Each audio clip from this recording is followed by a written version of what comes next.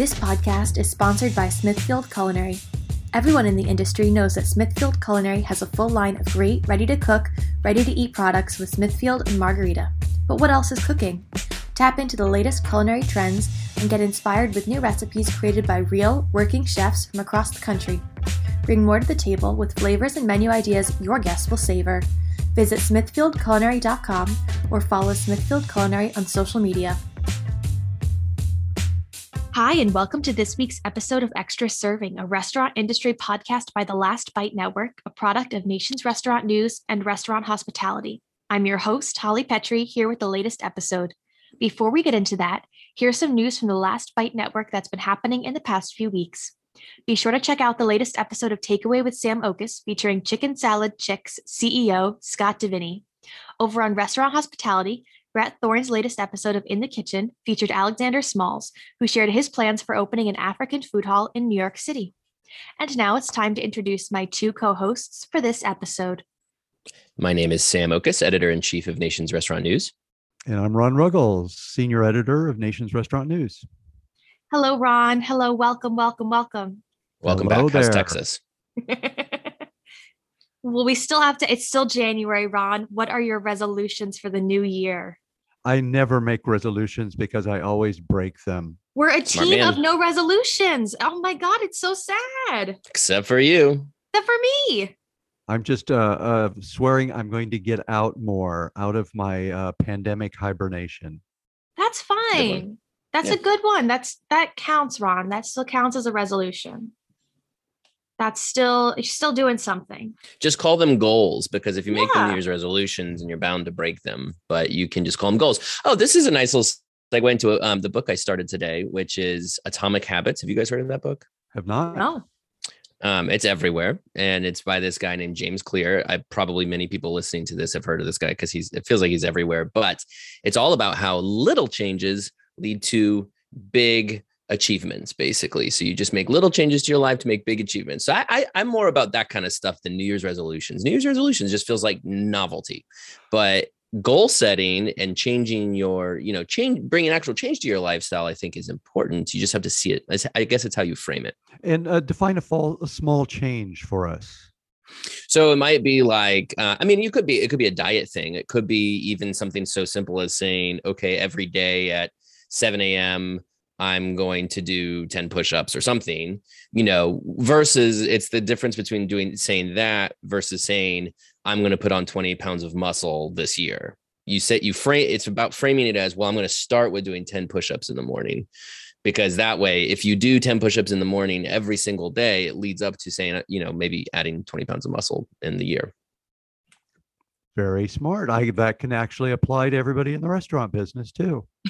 Absolutely. Bring it back, Ron. See how you, Ron, Well would done. be able to bring everything back around. Well done.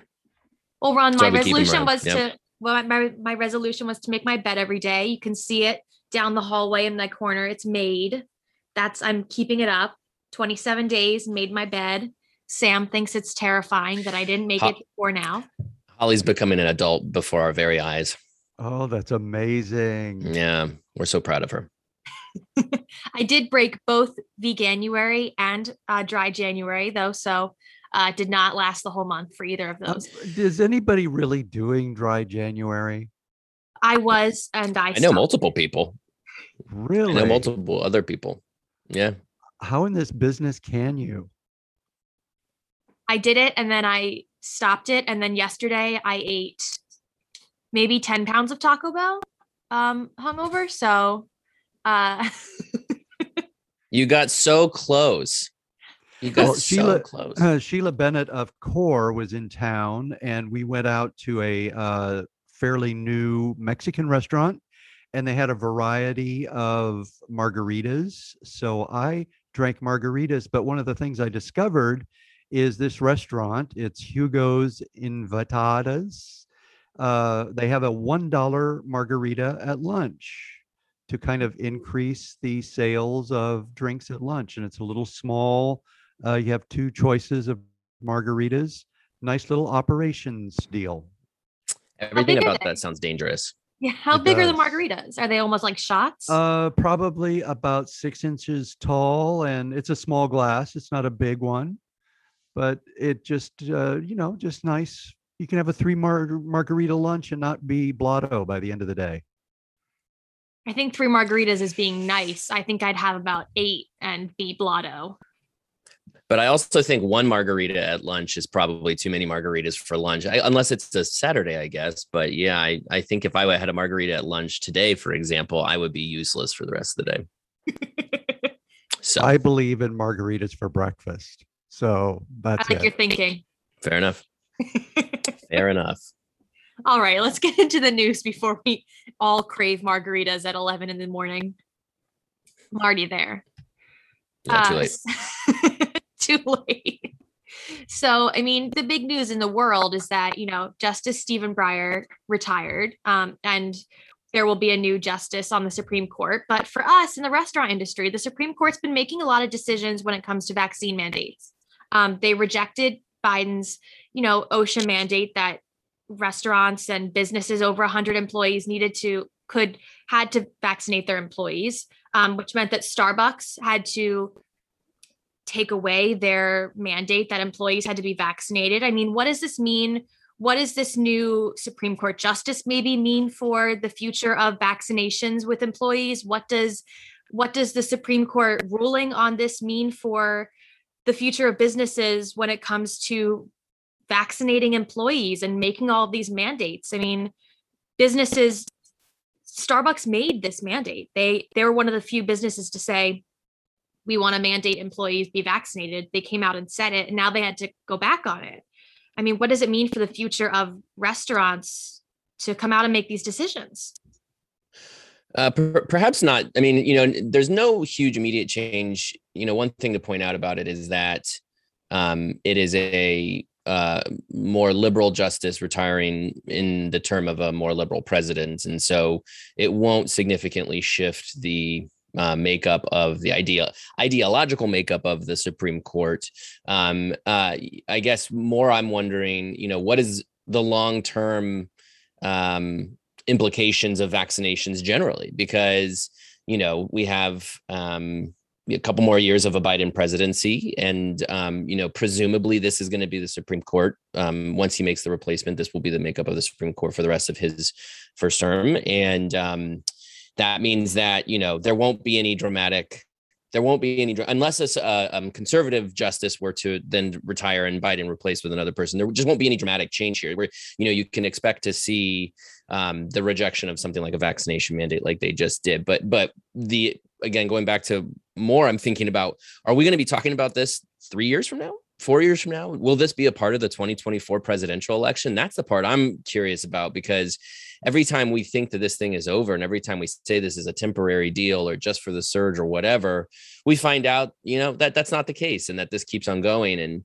we don't know how many times we'll all have to get boosters. We don't know how long vaccination will be important. As COVID becomes endemic, we will very likely have to get annual COVID shots.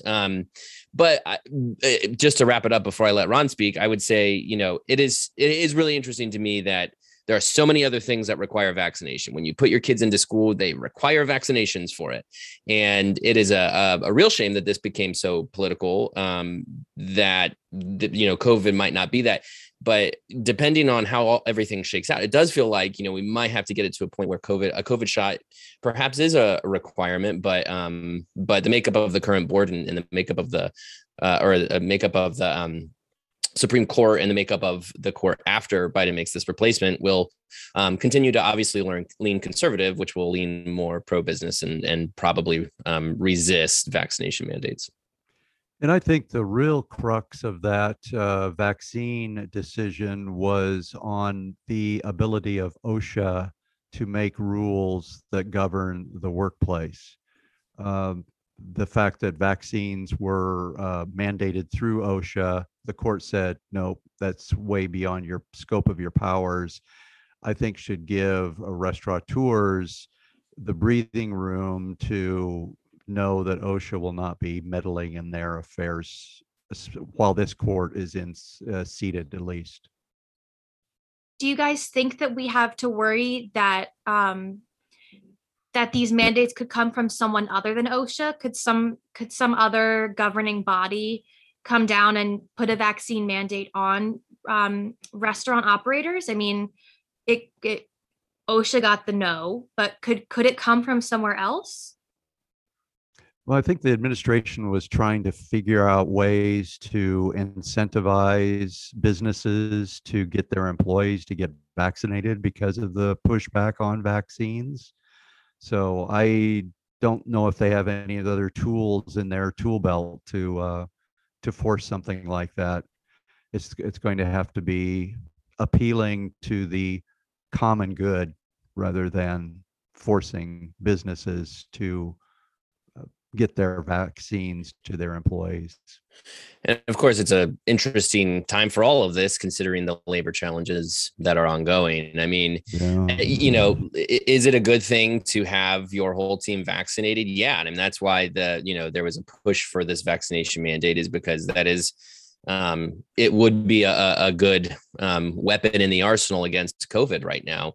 However, to have requirements such as that also makes it, is another hurdle to clear as you're trying to hire employees. And so all of this is just a perfect storm to make things very just topsy-turvy. And again, you just wish we could strip the political nature out of things, because we should approach these things sort of there's a public health component of it. There's a personal choice component of it. There is a certainly business and labor practices component of it. And all these things should be, you wish you could just sort of approach each of these things individually, but it's just this perfect storm of stuff happening all at once that is just ultimately making it a mess for everybody. And so, yeah, I mean, from the Supreme Court's perspective, not, striking down that mandate, could be seen as, it didn't have to be seen as some sort of ideological thing. It could just be seen as following in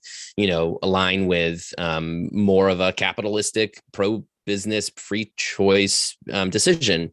But the state of things is just that it has to be seen as a political thing. And anyway, it's a lot to deal with all at once. And so restaurant operators out there, it's just, you got to be resilient.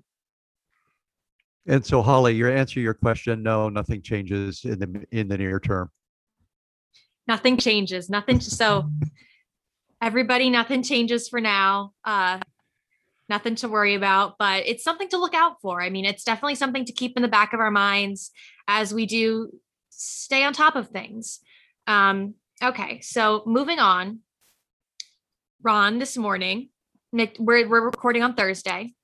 This morning, McDonald's reported a little bit more of a happy news. We get to hear from McDonald's.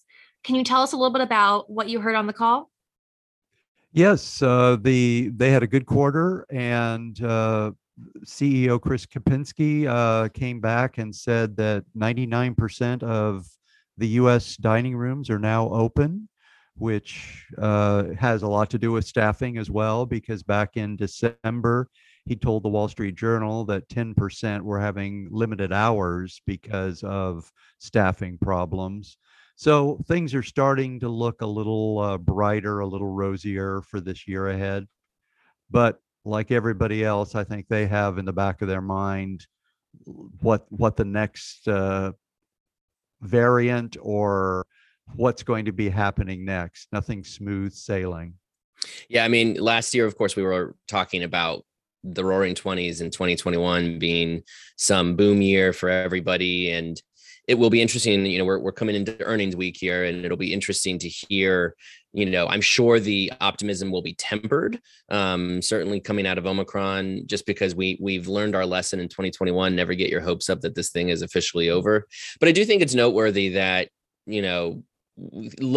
taking a step back and looking broadly at the last month and a half, 2 months with Omicron, of course, we didn't see shutdowns like we saw in 2020. We didn't see, there were not so drastic of measures taken to curb COVID, the spread of COVID. And so, people are more or less back to normal. I mean, with some exceptions. I mean, I don't know about you guys, but, I have incorporated, lots of risk mitigating measures, but I'm still not nearly as shut in as I was in 2020. I'm, we going back to normal life. My kids are in school, et cetera, et cetera. So that is all to say that, for restaurants, that means restaurants can be open and service is more or less normal.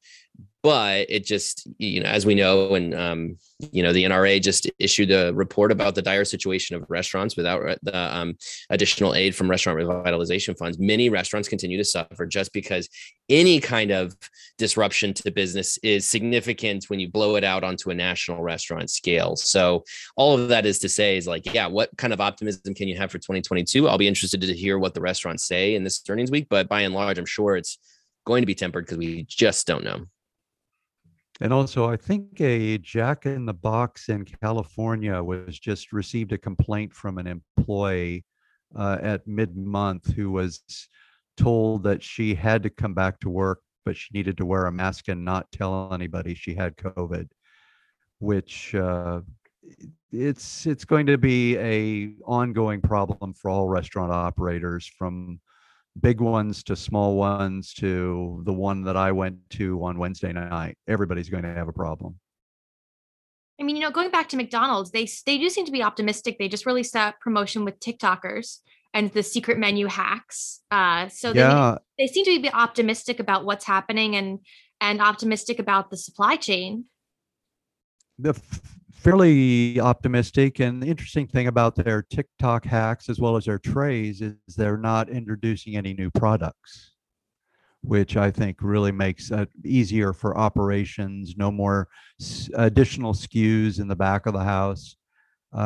These are really smart promotions for McDonald's. So kudos to them. Yeah, that's a good point. This came up in my recent podcast interview with Craig Dunaway from Penn Station. He was making the point that in the midst of all the supply chain challenges, if you want to bring some energy to your marketing around your menu, you don't need to develop a new menu item or LTO or something like that. Focus instead on looking at your menu with a new angle and a new lens.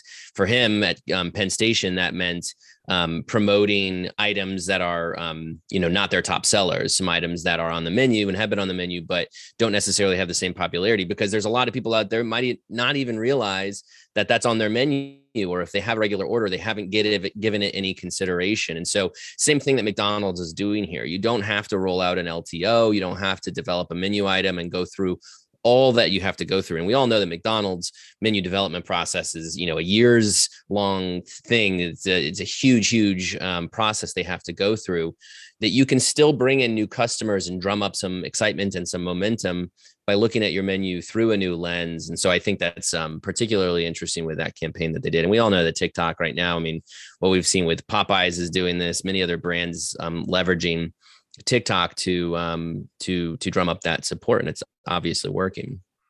And 2 weeks ago, McDonald's said they were going to expand their test of the McPlant, so they're still doing menu innovation around the edges. But I think they tested out, and they're just so huge, 14,000 restaurants in the U.S.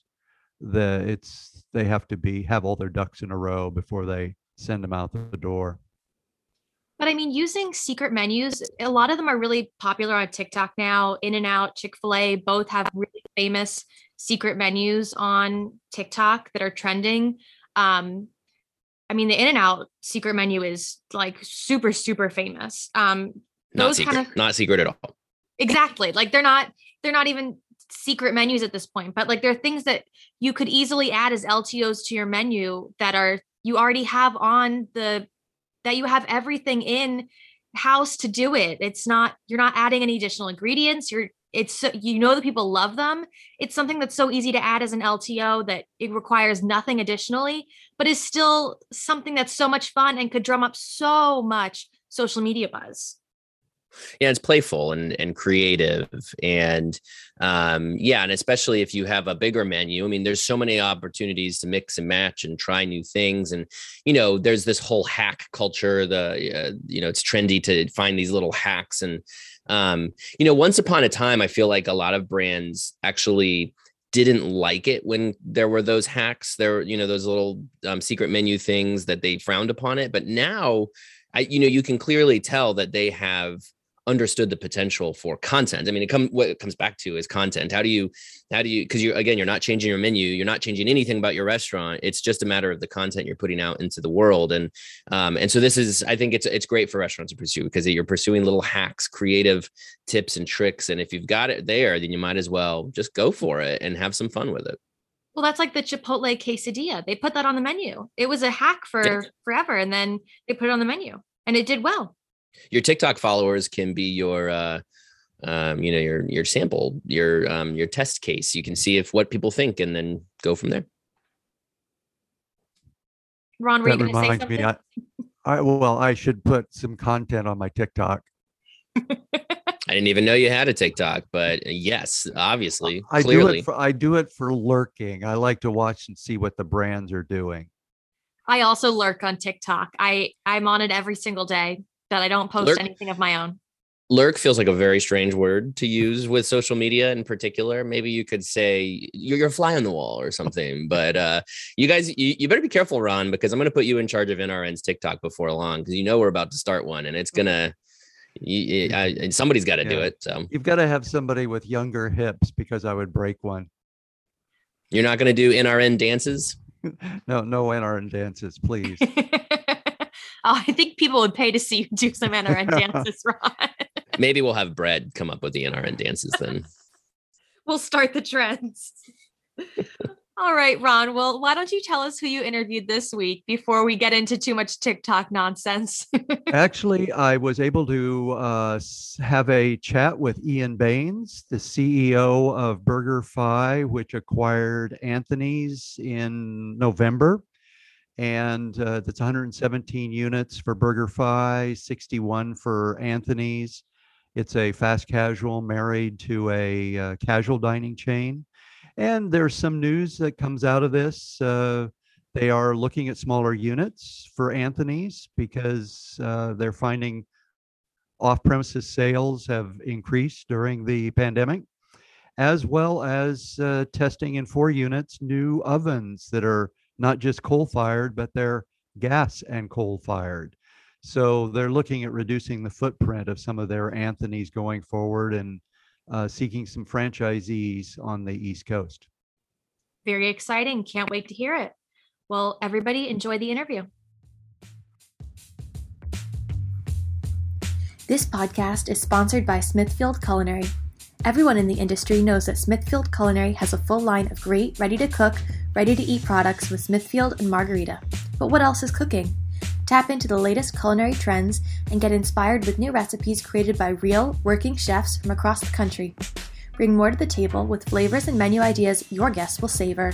Visit smithfieldculinary.com or follow Smithfield Culinary on social media. Ian, thanks a lot for spending time with us today. Please tell us a little bit about your new position and coming from Anthony's, and what this means for the company going forward. All right. Oh, hi. So hi, Ron. Yes, my name's Ian Baines, and I am the CEO here at BurgerFi. And I was, previous to this, the CEO for Anthony's Coal-Fired Pizza. And through the acquisition of BurgerFi, purchasing Anthony's back in November of last year, I assumed the role of CEO for the overarching enterprise, and now have responsibilities for, both the BurgerFi brand and the Anthony's brand. Excellent. You come from a long line of casual dining brands. What is it like to come into the BurgerFi family? It's great. It's great. BurgerFi,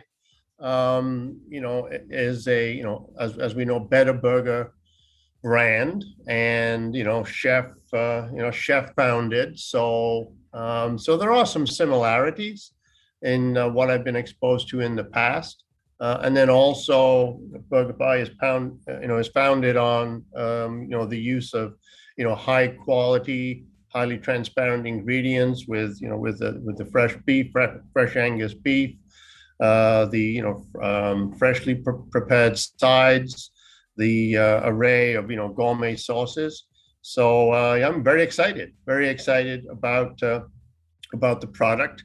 very excited about the positioning that the BurgerFi has in the marketplace. It's carved itself out a really nice niche, has grown nicely over this last 10 years, both corporately, and has a very large and successful franchise community as well.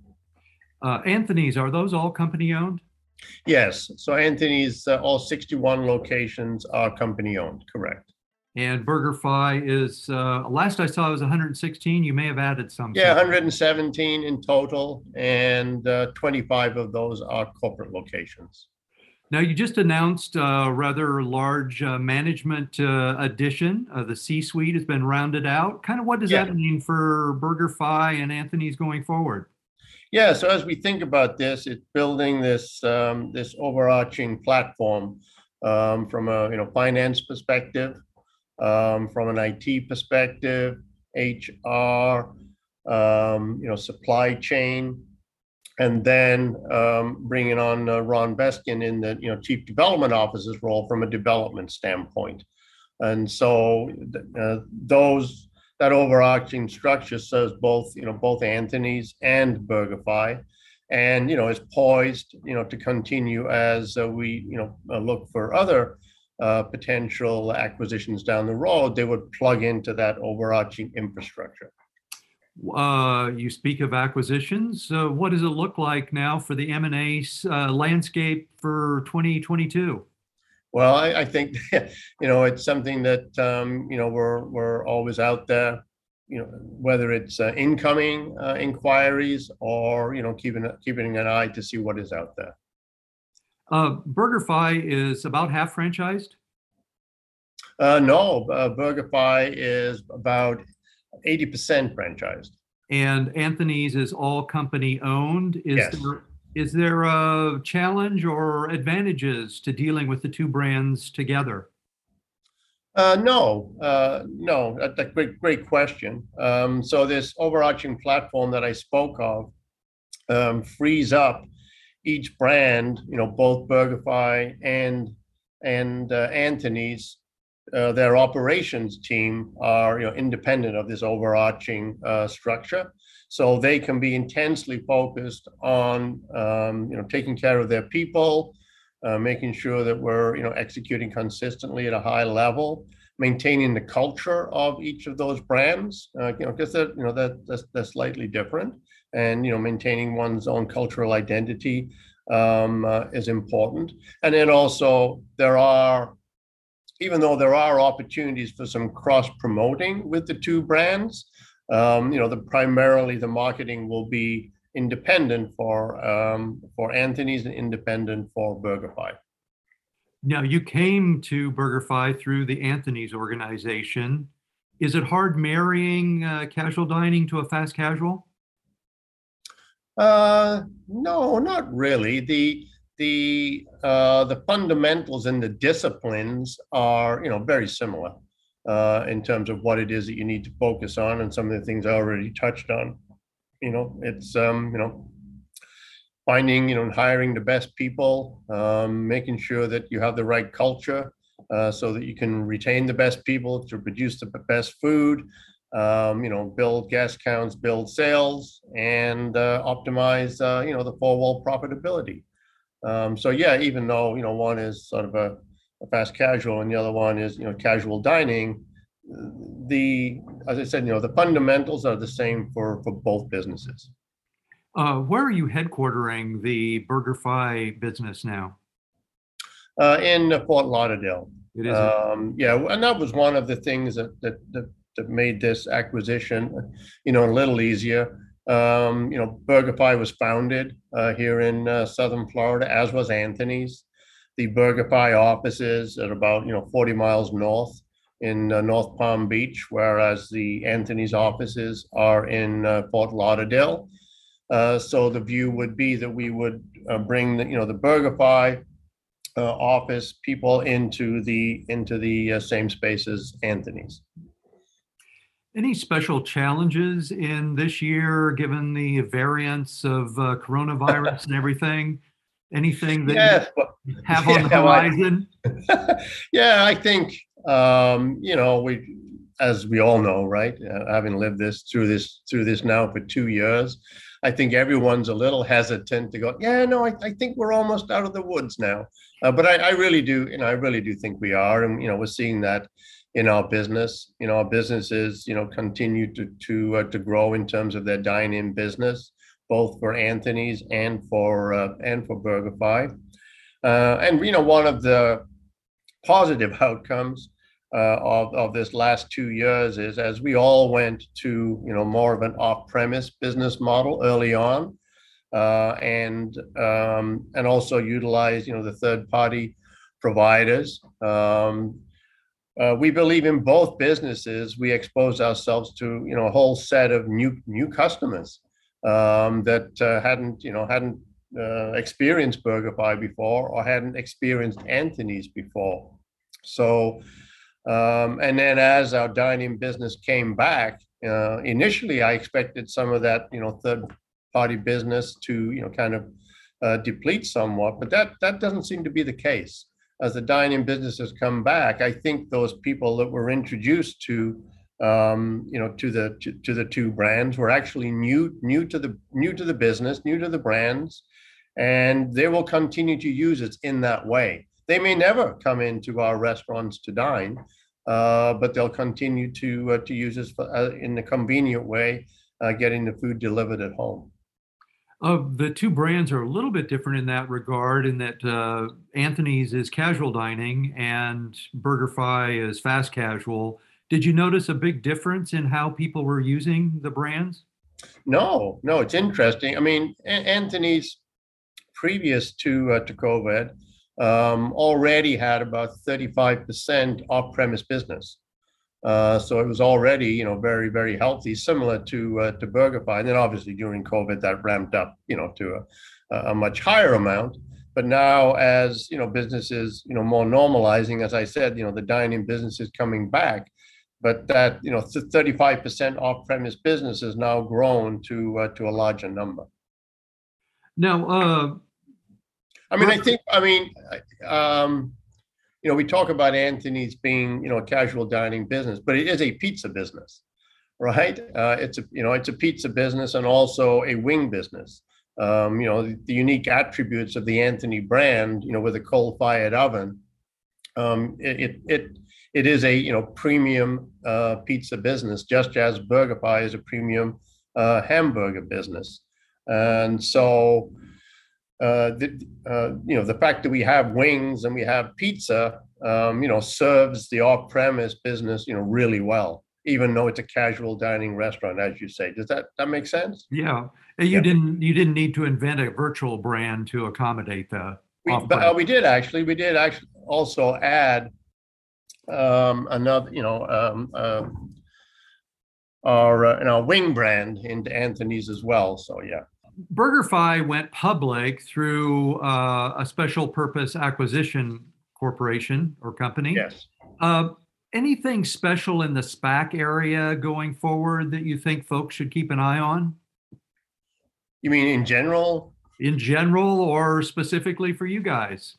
Not so much for us. I mean, I think in general, I imagine, these SPACs are all out there looking for, for various businesses. But I mean, I'm not an expert in that finance world. And these SPACs seem to come, some seem to go as well, as they're not able to actually find a business to buy. Yeah, they have the 2-year limit, which really kind of makes starts the clock ticking at some point. It does. And just anything for BurgerFi or Anthony's that you're have on the horizon, keeping an eye on as we either expand them or deal with whatever next pandemic might come along. Yeah, I think for both brands, and certainly for Anthony's, we'll start there. As over this last 2 years, as I said, the pre-COVID, with 35% off-premise business, and now seeing that, remaining robust. So we actually spend some time, looking at our footprint on a go-forward basis. Ah. So, shrinking that footprint, because the average Anthony's is about 3,200 square feet. And so now, as we're out there, looking for real estate, we're looking for more in the 22,000, 2,200 square feet, which, is more than adequate to be able to take care of, the dine-in business, that we have, but, are able to offset, some of that overhead by not having, the extra seat that we may not fill. And, go ahead. How big are generally BurgerFi units? Yeah, the BurgerFi are around 2,300 square feet. So there may be some opportunities there in some instances to look for some smaller footprints also. And then also with the Anthony's business, we have looked to find ways to make it just a little bit easier to operate. And so we explored and actually have been installed already in 4 of our locations a gas-enhanced coal-fired oven. That because the original Anthony was 100% coal, which is good, but there's a real art to be able to really work that oven well. And now as technology has advanced, we have found a very good gas-enhanced coal-fired oven, where now the deck is kept at the pizza deck is kept at a constant temperature. So that makes it easier for the pizza maker to not have to constantly be looking for the hot spots, the cold spots. So that certainly makes it easier in terms of our levels of execution and consistency. So the combination of these two things has also led us to an opportunity whereby we believe that we can now franchise Anthony's. There's always been a high level of interest in people wanting Anthony's franchises. We were always a little hesitant of that, but now with the work that we've done on the business, it's much more attractive.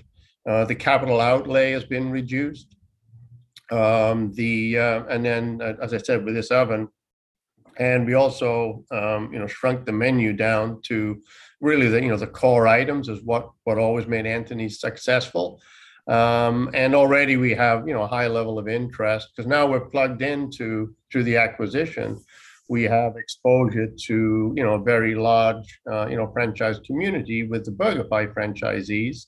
So there are a number of them that have already expressed an interest in adding an Anthony's into their portfolio.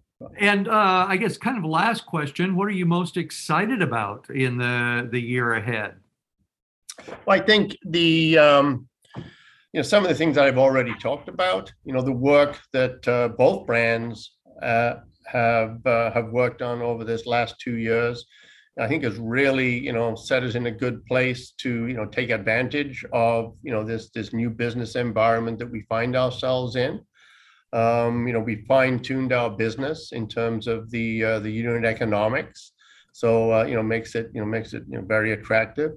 We continue to garner a lot of consumer awards for both brands. So we're getting recognition for what it is that we're doing. So we think we're poised in the right ways for growth.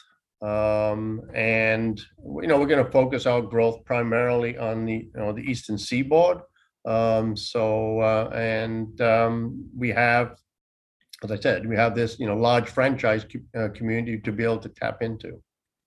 When you reduce the menu for Anthony's, percentage-wise, how much smaller is it now than it was before the pandemic? Yes, we went from about probably reduced it by over a third. And it's not unusual with a brand over the years. Almost 20 years old, things kind of get added on. But then when you really start to look at it and look at what is truly selling, the essence of the brand, which is what Anthony started with, the pizza, the wings, the meatballs, and the salad. That really was, what was the primary drivers in terms of sales. So we're now kind of refocused back on that. Did that help with labor and what we're now facing, inflation? It did. It helped. It helped in the labor. In terms of a little bit easier execution, less items for our wonderful cooks to have to focus on, and really helped us improve our levels of execution and consistency, because now we're focusing on less items, producing them more often. And when you're focusing on less items more often, folks tend to get even more productive when they're making those. The Ghost Kitchen brand is a roasted wing. I don't know why the name just escaped me there. Sorry. Roasted wing. Roasted wing, yeah, the roasted. Got it. And it's there we serve our roasted wings and garlic knots. And how long when was that introduced? And yeah, that was introduced. Oh my goodness, that was it comes out of all 61 locations. So you have that was introduced very early on. So it's probably been around for 15, 16 months now. Oh, so it's an old timer. Yeah. Yeah, and it was, again, it wasn't difficult for us to be able to do that. So. And last question, if I'm ordering from BurgerFi or Anthony's, what should I make sure I don't miss? Well, I think at BurgerFi would be the CEO burger. Is that name for you? No. That was named long before I got here. And I think at Anthony's, I'm really a traditionalist, and so the margarita pizza, because it is a Neapolitan style pizza, and it really Anthony's again is very simple ingredients. On that margarita pizza, we have the tomatoes that we import from Italy, and it's just a great product. And then of course you'd have to have an order of our